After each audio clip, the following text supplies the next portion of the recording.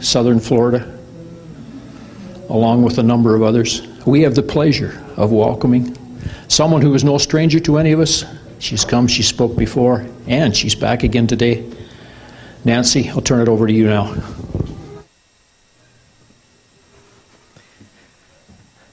Good morning. Yeah. I'm going to be sharing something a little bit different today than I usually share. Usually I teach out of my coaching practice or out of the corporate training that I do, things like personality and other things. And when Mike asked me to speak today, I felt that God wanted me to share something personal, which is a little unnerving for me because it's not something that I'm accustomed to. So it puts me way out of my comfort zone, and that's okay. That's the work that God is doing in my life. But at the time when he asked me, I really didn't know what I was going to talk about. And then God gave me something to talk about. So I'm going to invite you into my journey of faith. This has probably been in the works like my entire life, just sort of brought to highlight by some recent experiences. So today I want to talk about when God disappoints us. And I'm going to say right up front, I don't have the answer. I don't maybe even have an answer. I only know what God has been showing me, and this is definitely a work in progress. So I hope that it resonates with you a little bit. It's really just my story. So this is the typical process that I go through, and it's probably not unique to me, when I'm pursuing a goal or a dream. It starts with an idea, something that may have been in your heart for a long time, maybe something that God births in you when he speaks to you, but it has to start with some kind of, hey, I'd really like to do this. So then you make a decision, because sometimes these ideas are things that are 25 years out, but at some point you make a decision, I'm going to pursue this idea now. Now is the time. And if you're like me, you'll make it measurable, you'll make it a SMART goal, because you want to know when you've actually achieved that goal or that dream or that idea. Then you start to imagine what it could be like when you finally achieve that goal or that dream.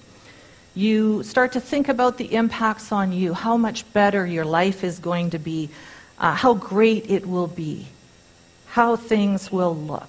And while you may not vocalize them, or this may even be a subconscious process, you begin to create expectations of what that idea will look like when it's finally put into place.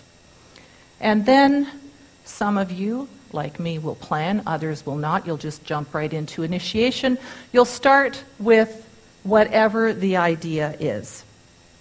So you do what you need to do. And you may find right away that you start to see some results. It's like, whoa, this is working. Things are starting to happen. God seems to be blessing this. And you have the sense of celebration. I am on the right track. And God is definitely in this because things are going well. And then you might start to predict or extrapolate, well, if things keep up at this rate, then this is what's going to happen then, and then this is going to happen. And you start mapping it out into a little bit of a path for yourself because it's all working just the way you want. And then, because life doesn't always go smoothly and work out the way you expect, you may experience some kind of crisis. So maybe your investors pull out and your startup tanks, as happened to me twice. Maybe that person that you thought God showed you was the one decides they don't want to pursue the relationship, or maybe they don't return your feelings. Maybe the job that looked ideal when you took it has turned out to be something very different and doesn't suit you at all.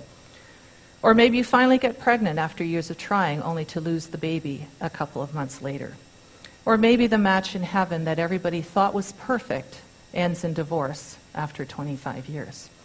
Whatever the situation, and you've probably all had them, you hit some kind of crisis that knocks you back on your haunches and brings disillusionment and disappointment. And often causes a reevaluation about the idea and where you started. And so while sometimes a crisis does create a continuation with maybe some differences, you go back to the decision, maybe you change some things, probably equally as often you end up stopping. So the vision, the idea, the goal that you started with, you've hit the wall, and that's the end. And when that happens, it's natural to experience these feelings of disappointment and depression and confusion. How could this happen to me? And anger. And while we may not always admit it, a lot of times, at least in my case, those things are directed at God. So I've had a number of these cycles in my life, and I would have told you until very recently that I had worked through them. They no longer bothered me. And then I had another God idea that showed me that actually maybe I wasn't quite as beyond them as I thought. So after more than 30 years of sedentary living and working in an office, 3 pregnancies, and then going through menopause over the last decade, my weight had ballooned to almost 60 pounds higher than when I got married. And over the years, I had dieted a few times, succeeded in losing weight, but failed to keep it off. And I heard a wow, and I agree. When I stepped on the scale and went, what? It was like, wow. So over the summer, God put an idea in my head. Actually, it was more than an idea. It was an unshakable conviction in my heart that I needed to take charge of my health, and I needed to do it now. I don't know why I felt such an urgency. Only God knows. We don't know what's going on in our bodies. But it was undeniably God. It was one of those, I know that I have to do this. And I came across a book that claimed that I could lose 1 pound a day. So when you got almost 60 pounds that you're looking at, you're like, whew. So, for obvious reasons, I made the decision, okay, this rapid weight loss program that I'm seeing, which was actually based on a very healthy plan of lots of lean proteins and vegetables and fruits and minimal carbs, so it wasn't a crazy diet. So for obvious reasons, that rapid loss was highly appealing to me to get to my ideal weight, which, of course, my ideal weight was my wedding weight, because who wouldn't want to be back where I started 32 years ago? So because of the significant time commitment needed to prepare for the food prep and eat, I decided to pursue it once my contract was over at the end of August, which I did. I took a sabbatical. So in having made that decision, in having my book that laid it all out for me, because I love structure and organization, and this thing gave me the plans, I had some pretty high expectations, and I tried not to. As much as I could, it was like, no, I'm not going to count on 1 pound a day, but you know what? I counted on 1 pound a day. And when Mike asked me to speak, I'll get into that in a second, never mind. So I started planning. Melissa knows. I created this Excel spreadsheet with this very detailed meal plan. I had it all for the next 6 weeks, exactly what I was going to eat every day. I went shopping for foods that I'd never eaten before because I'm not a veggie person. And basically had to mentally prepare myself that this was going to be a dramatic deviation from how I had eaten in the past. So I started the plan on September 4th.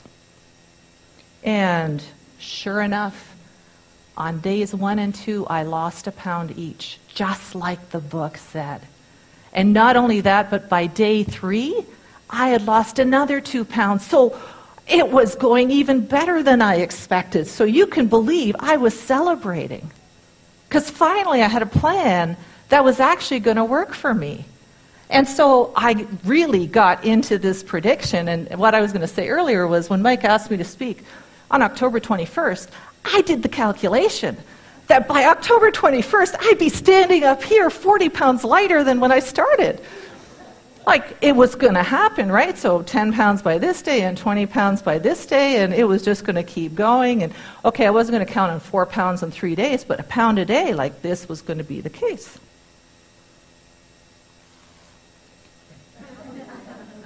So yeah, it didn't quite work out the way I expected. I hit the wall. Day 5, got on the scale, no change. It's like, wow, okay, the body is just making up for the fact that I lost 2 pounds on the previous day. But I started this process of a yo-yo where gain a pound, lose a pound, gain a pound, lose a pound. And with this plan, you're supposed to weigh yourself every day. So I felt every excruciating moment of stepping on the scale every day. And I was following the plan to the letter. I was being more active than ever before in my entire life. I was doing everything right. So there was absolutely no reason that this plan should not be working. Moreover, this was not my idea. This was God's initiation. And when God initiates it, it better be successful, right? So I got really discouraged, I got frustrated and angry, and fell right back into disappointment with God in something else that He started that didn't work, just like all the other times. Which clearly meant that I had not worked through the other times as much as I thought I had. Because this was like, oh, here we go again. I'm sure it's obvious that this is not really about a diet, because the reactions I had were not based just on how the plan was going. It was based on years and years and years of unresolved disappointments with things that I felt God had initiated that had tanked. And I had thought I'd dealt with them, but obviously not. So in the middle of my disillusionment with the most current example, Mike did a talk on faith. And he talked about, this was September, he talked about faith is trust. So I asked myself, do I really trust God? And how do I measure that? So one measure of trust often used in the corporate world is an activity called a trust fall. Some of you may have actually participated in this thing. Basically, one person stands in front of another. The front person falls back, and the person behind them is supposed to catch them. So those who trust their partner fully will just fall back easily and relax and not even think about it. And those who have any kind of trust issues will choose to either not fall at all, or catch themselves just before they fall. And it's very interesting when you're an observer watching a group of people doing this. You can tell who's really having trouble trusting. So I thought to myself, well, what if I was doing a trust fall with God? How readily would I fall back into His arms? And while I'd love to tell you that I would eagerly and unquestionably fling myself back, the honest and rather embarrassing answer is I would be hesitating. And I don't like that answer. So I had to ask myself, why? Well, because I would be afraid it would look something like this.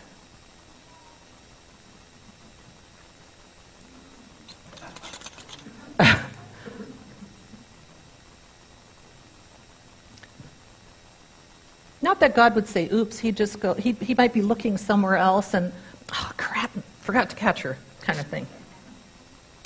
Because when I think about letting go, I have this vague sense that in the past He has broken my trust. And He's let me down multiple times. So if I fall back, maybe He'll catch me, and maybe He won't. Because He's unreliable and unpredictable. Which really means that in the past, all those times of disappointment, I had a specific outcome in mind that He did not meet. So I expected, and He disappointed. After Mike talked about the faith of God and trust, I realized that I had just buried the disappointments of those past experiences under things like, well, I don't really care. It doesn't matter. Or better yet, the ways of God are higher than our ways and beyond our understanding. And while that's true and it's scriptural, it really didn't do it for me. I needed to know why.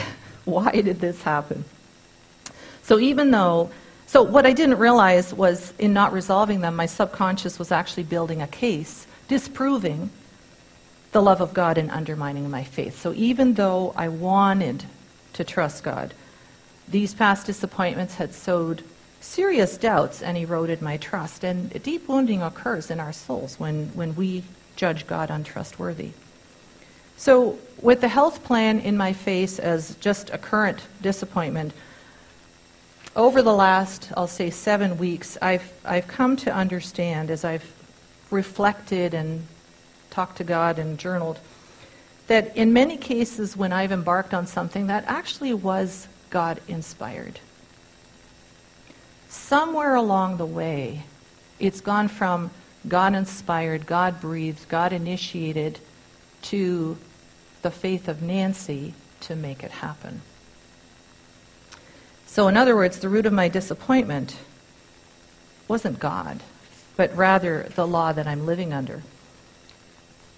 So faith of Nancy is actually the law that says, if I do this, then God will do that. So if I pray enough, if I have enough faith, if I read my Bible more, if I give more, then God will do these things. It's being a scorekeeper. I've been a scorekeeper, maintaining subconsciously a list of debits and credits. God says, the Bible says tithe. If you tithe, I'll open the storehouse and pour on you a blessing that you can't contain. Haven't seen it. Don't know why it isn't true, but that's what the scriptures say. So grew up in that system, the name it, claim it system. If you just say it often enough, it'll come your way. I was born in the Catholic Church, then in the Evangelical Church. And so learned that this is the way life works. Now, I'm not talking about my identity because I am secure in who I am. I'm no longer concerned about what people think of me. My identity is intrinsic, and I'll talk more about that later. I'm talking about when you go to do something that God puts in your heart or that is in your heart, how do you approach it? And in my case, if I did the plan, I earned my pound a day, and there was no reason that that shouldn't be working. So then I came across this scripture that said the law system that I was operating under to make things happen is bound to bring about disappointment, regret, and anger. I'm like, holy smokes, that's exactly what happened. It is obligated. It is wired to. It is guaranteed to bring about disappointment. When I operate under the if I do, then God will, I will be. It's a promise. I will be disappointed and feel regret and be angry. And I can testify that's absolutely true. Because with the law, when I'm operating with that mindset of law, there are always expectations that will never be met. Especially when I'm the one setting the expectations based on my own imagination. So it may start with God, but it ends with, or it continues with, me, my personal performance. And this verse says, faith would be emptied of its substance and the principle of promise would be meaningless if the law of personal performance was still in play. So when I'm operating under personal performance, I render faith and the promises of God meaningless. Ouch. Now, if you go back a previous verse, it makes it even clearer. If those who get what God gives them only get it by doing everything they are told to do and filling out all the right forms properly signed, that eliminates personal trust completely and turns the promise into an ironclad contract. That's not a holy promise. That's a business deal. And that was a double ouch for me because I like doing everything I'm told to do. I'm a rule follower. I like structure. I like organization. When I fill out all the right forms and check off my to-do list, I'm really happy because I know I haven't missed anything. But this tells me that that approach that I just do so naturally because of my personality and my training eliminates personal trust. It doesn't need personal trust because the the execution of that contract and the outcomes that the contract promises have nothing to do with trust. You're not trusting the other person. You're trusting the contract, the paperwork. Another version, the Mirror Bible, says, it's a matter of embracing a gift rather than receiving a reward for keeping the law. So when you want to talk about the faith of God, the faith that God has, it's embracing a gift rather than receiving a reward or earning it. So I'm a list person. I like lists. And so, of course, in my own analytical way, I had to contrast and compare the two ways of operating. The faith of Nancy, which is law, versus the faith of God, which is grace. So, under law, it's all these things are about doing. As I perform, as I do what I think I should do, I get the rewards. I earn the results.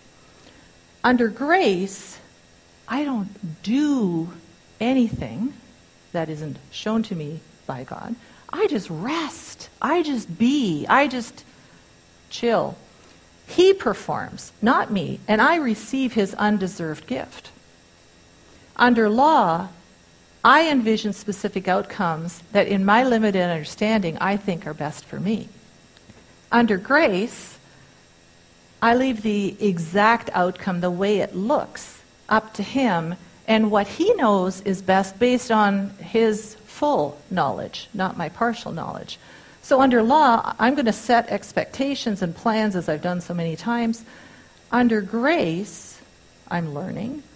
I can be expectant in God's best, but it's best if I wait for his plan. Under law, I am supremely skilled at creating the how, the mechanism for making whatever it is that I'm going after work, and then asking God to bless it. Much like when Abraham had Ishmael, he says to God, "Oh, that you would bless Ishmael, that he would walk before you all his days." He had created a mechanism in his own understanding, and then went to God and said, "And by the way, would you bless this? Because you said I'd be the father of many nations." Saul was another example where he was supposed to wait for Samuel to come and do the sacrifice, and Samuel was late. How often do we think God is late? So he took it in his own hands, he offered the sacrifice, and the minute he finished, Samuel showed up. And then Saul, instead of admitting that he had done something wrong, says, "Would you just bless the sacrifice that I just made?" So living under law is about we create the mechanism, and then we go to God and say, "Please put your favor on this." Under grace, we leave the mechanism up to God, and his mechanisms are weird. Really weird. Think about Gideon going to the Midianite army. He's got about 300 guys, and he takes a torch and a pitcher, and they stick the torches under the pitcher, they surround the enemy camp, and when the trumpet blows, they smash the pitchers, the torches are all alight, and they shout, "For the Lord and Gideon," and they stand in their place. And that's how they want to conquer the army of Midian. And it works! Because God moves in the army and sends confusion, and they end up killing each other, and Gideon's men are standing around on the hill watching this action happen. No man could ever come up with that mechanism. That's a God thing. Mary, when the angel comes to her, "Hey, you're going to have a baby. No, don't worry about not having a husband, not knowing a man. I'll make it work for you." And she says, "Okay, be it done to me according to your will." I'd love to have that kind of faith. And then, of course, Isaac becomes the son of the promise long past the age of people being able to have children. Under law, I am continually measuring progress towards my goal, because that's how I know I'm being successful. And what it results in is that everything for me is a race. Get there as fast as I possibly can, and then start the next one, and the next one, and the next one. So again, because this side is all about doing, I'm constantly doing and not sitting still to listen to what maybe God would have to say. On this side, progress is actually not an indicator of success, so you may not even need to measure it. Because really, what I'm learning is that it's not a race. It's a day-to-day journey of soaking in His presence, of walking with God, and letting Him be the guide to take you where He wants you to go. So on this side, circumstances as they're working out prove you're doing it right, whereas under grace, circumstances just are what they are. They don't prove anything. So sure, I know this. But what side do you think I live on most of the time? Yeah, that's the side. I'm really good at it. My comfort zone and my natural place is that side, by personality, by training, by background. So back to the health plan. When I pick an arbitrary number, like, my ideal weight is my wedding weight, I really have no idea if that's the right number. But the point is, in picking that arbitrary number, I now set the context for all of the things that I'm going to do after that. For the counting, the measuring progress, and assessing my performance. And when those tangible things don't line up with the number that I made up, I admit it, I get discouraged and disappointed and say, so God, you started it, where are you in it? And I don't even see that I'm the one that has strayed. So my disappointment is in my misaligned expectations. So how do I change my default setting? Clearly, what I've been doing has been my default for so long. God's been gracious to me in beginning to expose to me how I do default to this more than I ever thought. So my big question is, how do I get to the place where I can do the trust fall and believe that He will actually catch me 100% of the time? There's a line in The Shack that has resonated with me since I first read it. And it says, trust is the fruit of a relationship in which you know you are loved. And that's really true. If I did a trust fall with my husband or my kids, I wouldn't have any hesitations because I know that they are for me. I know that they love me. I know that they would never want to see me humiliated or hurt. So clearly, to live by the faith of the Son of God and to have that kind of trust is to truly have that revelation of God loving me. And as much as I thought that I had internalized it, and I think that we grow in that, so I have internalized it, but obviously not enough. I have a way to go. But something hit me just last week. You know, God speaks to us in words we understand. So how He speaks to me is not how He speaks to you. So He used my own language back to me last week. It was kind of the language I talked about in my book, where I talk about essence. So years ago, and this was the trigger for writing the book, He said to me, just as I am who I am, you are who you are. You are not your performance. You are not your feelings. You are not your choices. You are Nancy. You are, period. End of story. It turned my life around because it shifted the basis of my identity from the things that I do, from my performance, to just my intrinsic value as God's creation. And I call that essence. The essence of something is the intrinsic nature that differentiates it from everything else, that never changes. And it cannot be changed by external things. So we all have an intrinsic essence. This podium has an essence. Your coffee has an essence. Your pet has an essence. We all have an essence that makes us different from everybody else. So my opinion, other people's opinions can't change my essence. Circumstances can't change my essence. And what hit me last week was, if I don't let other people's opinions or circumstances, if I don't believe that changes my essence, then why would I believe that my opinion or circumstances would change God's? And what's God's essence? God's essence is love. He doesn't have love or give love, or it's not a commodity. My essence is who I am intrinsically, apart from anything I do. That's his essence. You might as well, when you read your Bible, wherever it says God or Lord or Father or Jesus, say love, because that's who he is.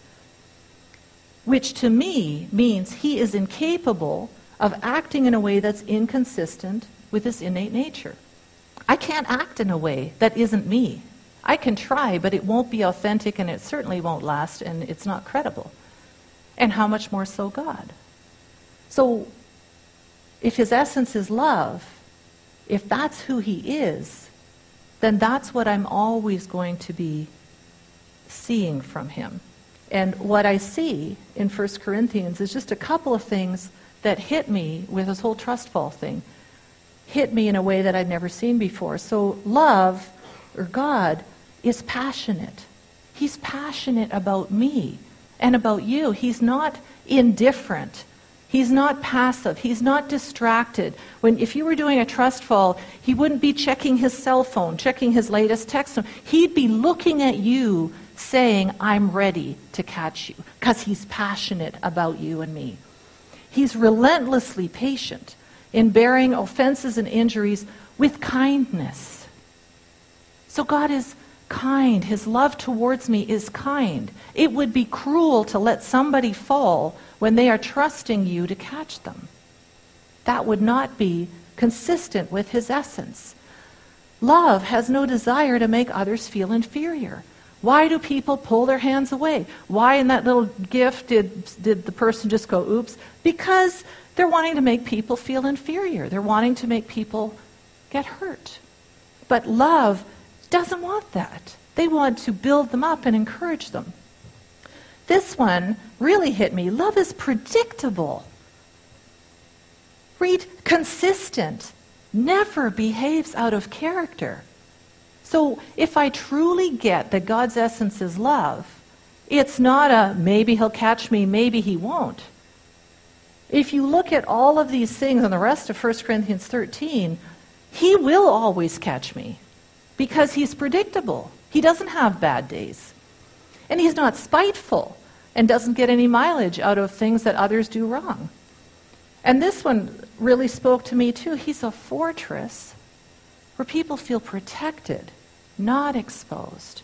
So when I'm doing a trust fall, I am exposed and I'm feeling vulnerable, and love is a fortress where I can feel safe.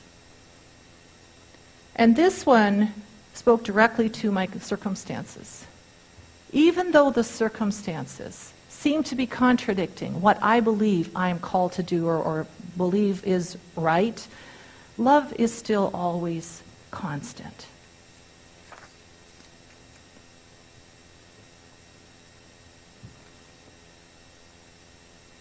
Oh, you can't see it very well. I just wanted to circle here all the ises. When you think about essence, essence is the beingness of somebody. So God doesn't have those things. He is those things. So the foundation for trust, for me, is knowing that love has these unchangeable, inviolable properties. They don't change. Like water has properties, fire has properties, light has properties. Science study those things, documents those things. They don't change. So how much more the Creator than the created? So everything in 1 Corinthians 13 is true of God all the time. And James backs that up. Without exception, God's gifts are only good. Perfection cannot be improved upon. The gifts come from the Father of lights, with whom there's no distortion or even a shadow of shifting, nor a hint of a hidden agenda. So circumstances don't change God's character, even if they seem contrary. They just provide an opportunity for him to demonstrate it. And when I think about shadow of shifting, I think about the moon. And I think most of you would know we only ever see one side of the moon. That side of the moon, as we move, it kind of moves with it, so we're always looking at the same side of the moon. We never see what's the dark side. And I think that's a picture of, in nature, of how God is with us. He is with us face to face all the time. No matter where we move, he's looking at us, right? So we can move this way and God's right in front. And we move that way and he's right in front. Because there's no shadow of shifting. There's no turning his back so you see the shadow like you would the dark side of the moon. So he's given us a picture in astronomy of how he faces us all the time. He will never look away, which means he won't let me fall. So what I'm learning is, if God's essence is love, if it's all those things and he's always focused on me, then the lens that I need to look at for my circumstances are the lens of love, not he's broken my trust, he's let me down, he's not faithful, he's not consistent. So when it comes to the health plan, which is the current challenge, it is not a matter of counting the pounds. It's, instead of it being a diet with a specific number and a time frame, what God is challenging me to do is to see it more as a promise of a long-term lifestyle that will keep this body, which belongs to him anyway, healthy for as long as it's designed. And, I'm still hoping that the weight will go down to some great number, but I'm not fixating on a number, at least not most of the time. Okay, so my new approach when things don't work out, and in little letters, I hope, because like I said, this is a journey. It's not something that I'm perfect at, and I'm still learning, and I'm still applying it to my current circumstance. So the song, when you don't move the mountains, I'm asking you to move. When you don't part the waters, I wish I could walk through. When you don't give me answers as I cry out to you, I can't sing that song, or at least I couldn't sing that song, the part that says, I will trust, I will trust, I will trust in you. Because I'm looking at those things saying, well, why don't you move the mountains? I'm asking you, and why don't you part the waters? And why don't you give me the answers? But what do I do then when these things happen? Because they do happen. God doesn't owe us an explanation. And I can't always understand why a loving God would allow something that would bring me pain, because I know how I am with my kids. I never want to see them hurt. But that's not always the best thing either. And I can't judge God's love by my own imperfect love. And I've got it turned around again, because he doesn't have to explain himself to me. He has nothing to prove, because he's already proved it 2,000 years ago. So what's the response when those things are? Well, the first response is, I'm right, and God has failed me, which again proves he's not trustworthy. Or the second response is, well, I'm looking at those things and I'm saying, love wants only good for me. I'm missing the big picture, and I know he is causing all things to mutually contribute to my advantage. I don't know how, but if I'm not focusing on mechanism, if I've shifted to the right side and it's not up to me, then I know he will cause all things to go for my advantage. So I have to start being vigilant to deal with disappointments as they come. So when I'm disappointed, I'm going to be checking my expectations, because that's the source of my disappointment, and my plans, and what are my actions based on. And then shine the lens of love on it to say, as I did. So those disappointments I mentioned earlier, the 2 startups and various things, went back and looked at them through the lens of love. And it gave me a whole different perspective on why the money didn't come in, on why that software company tanked. It's still something that happened that I don't like, especially when I see these multi-billionaires from these multiple startups, and I go, how come I didn't? But love knew that it was not the best thing. It was a journey and that we went as far as we could, and love said, that's enough. I thought the outcome was to have a software company that would rival Microsoft. Clearly, love didn't agree with that.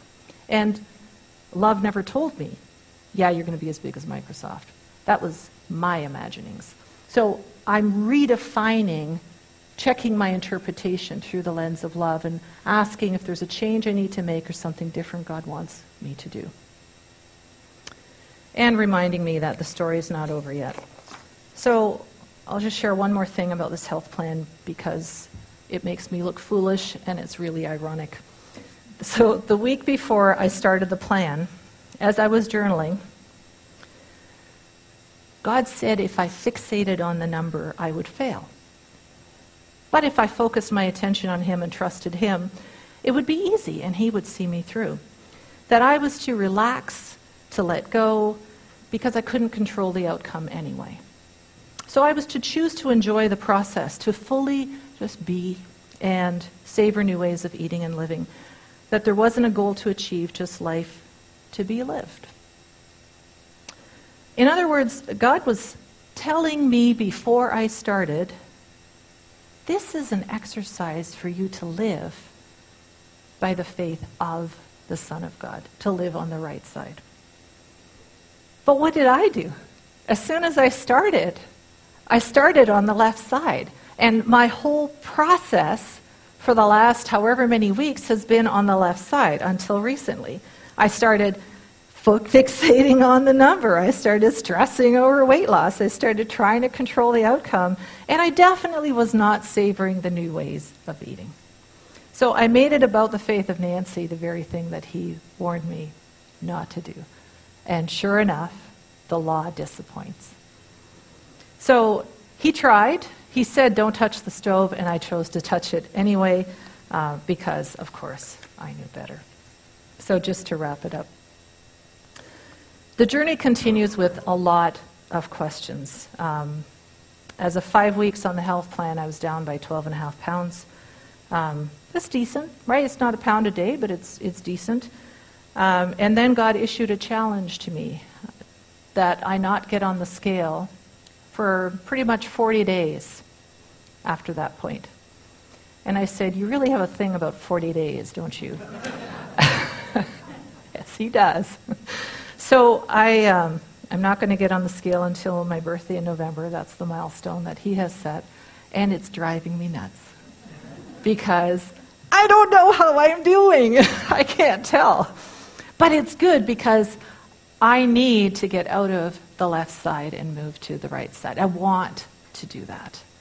Because living by the law as I execute these initiatives is just creating disappointments and heartaches. And I'm not seeing God's results.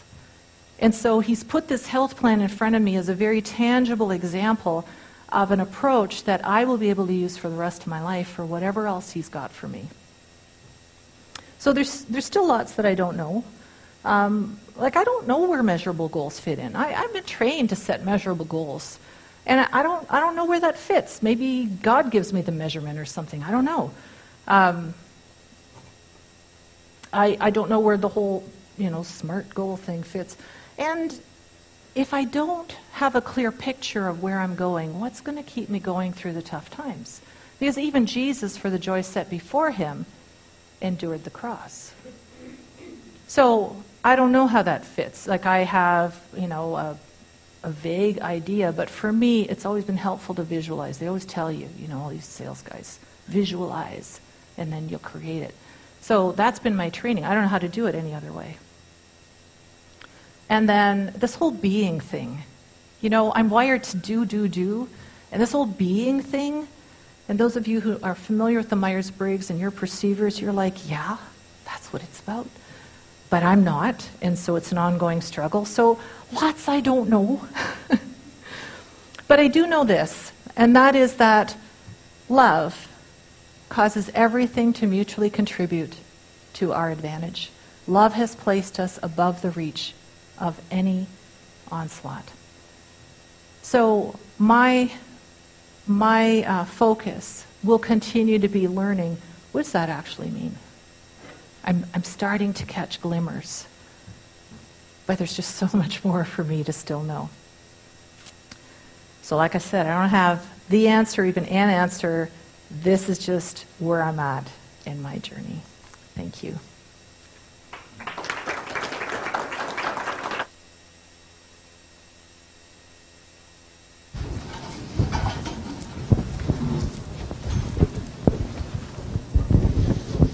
Thank you, Nancy.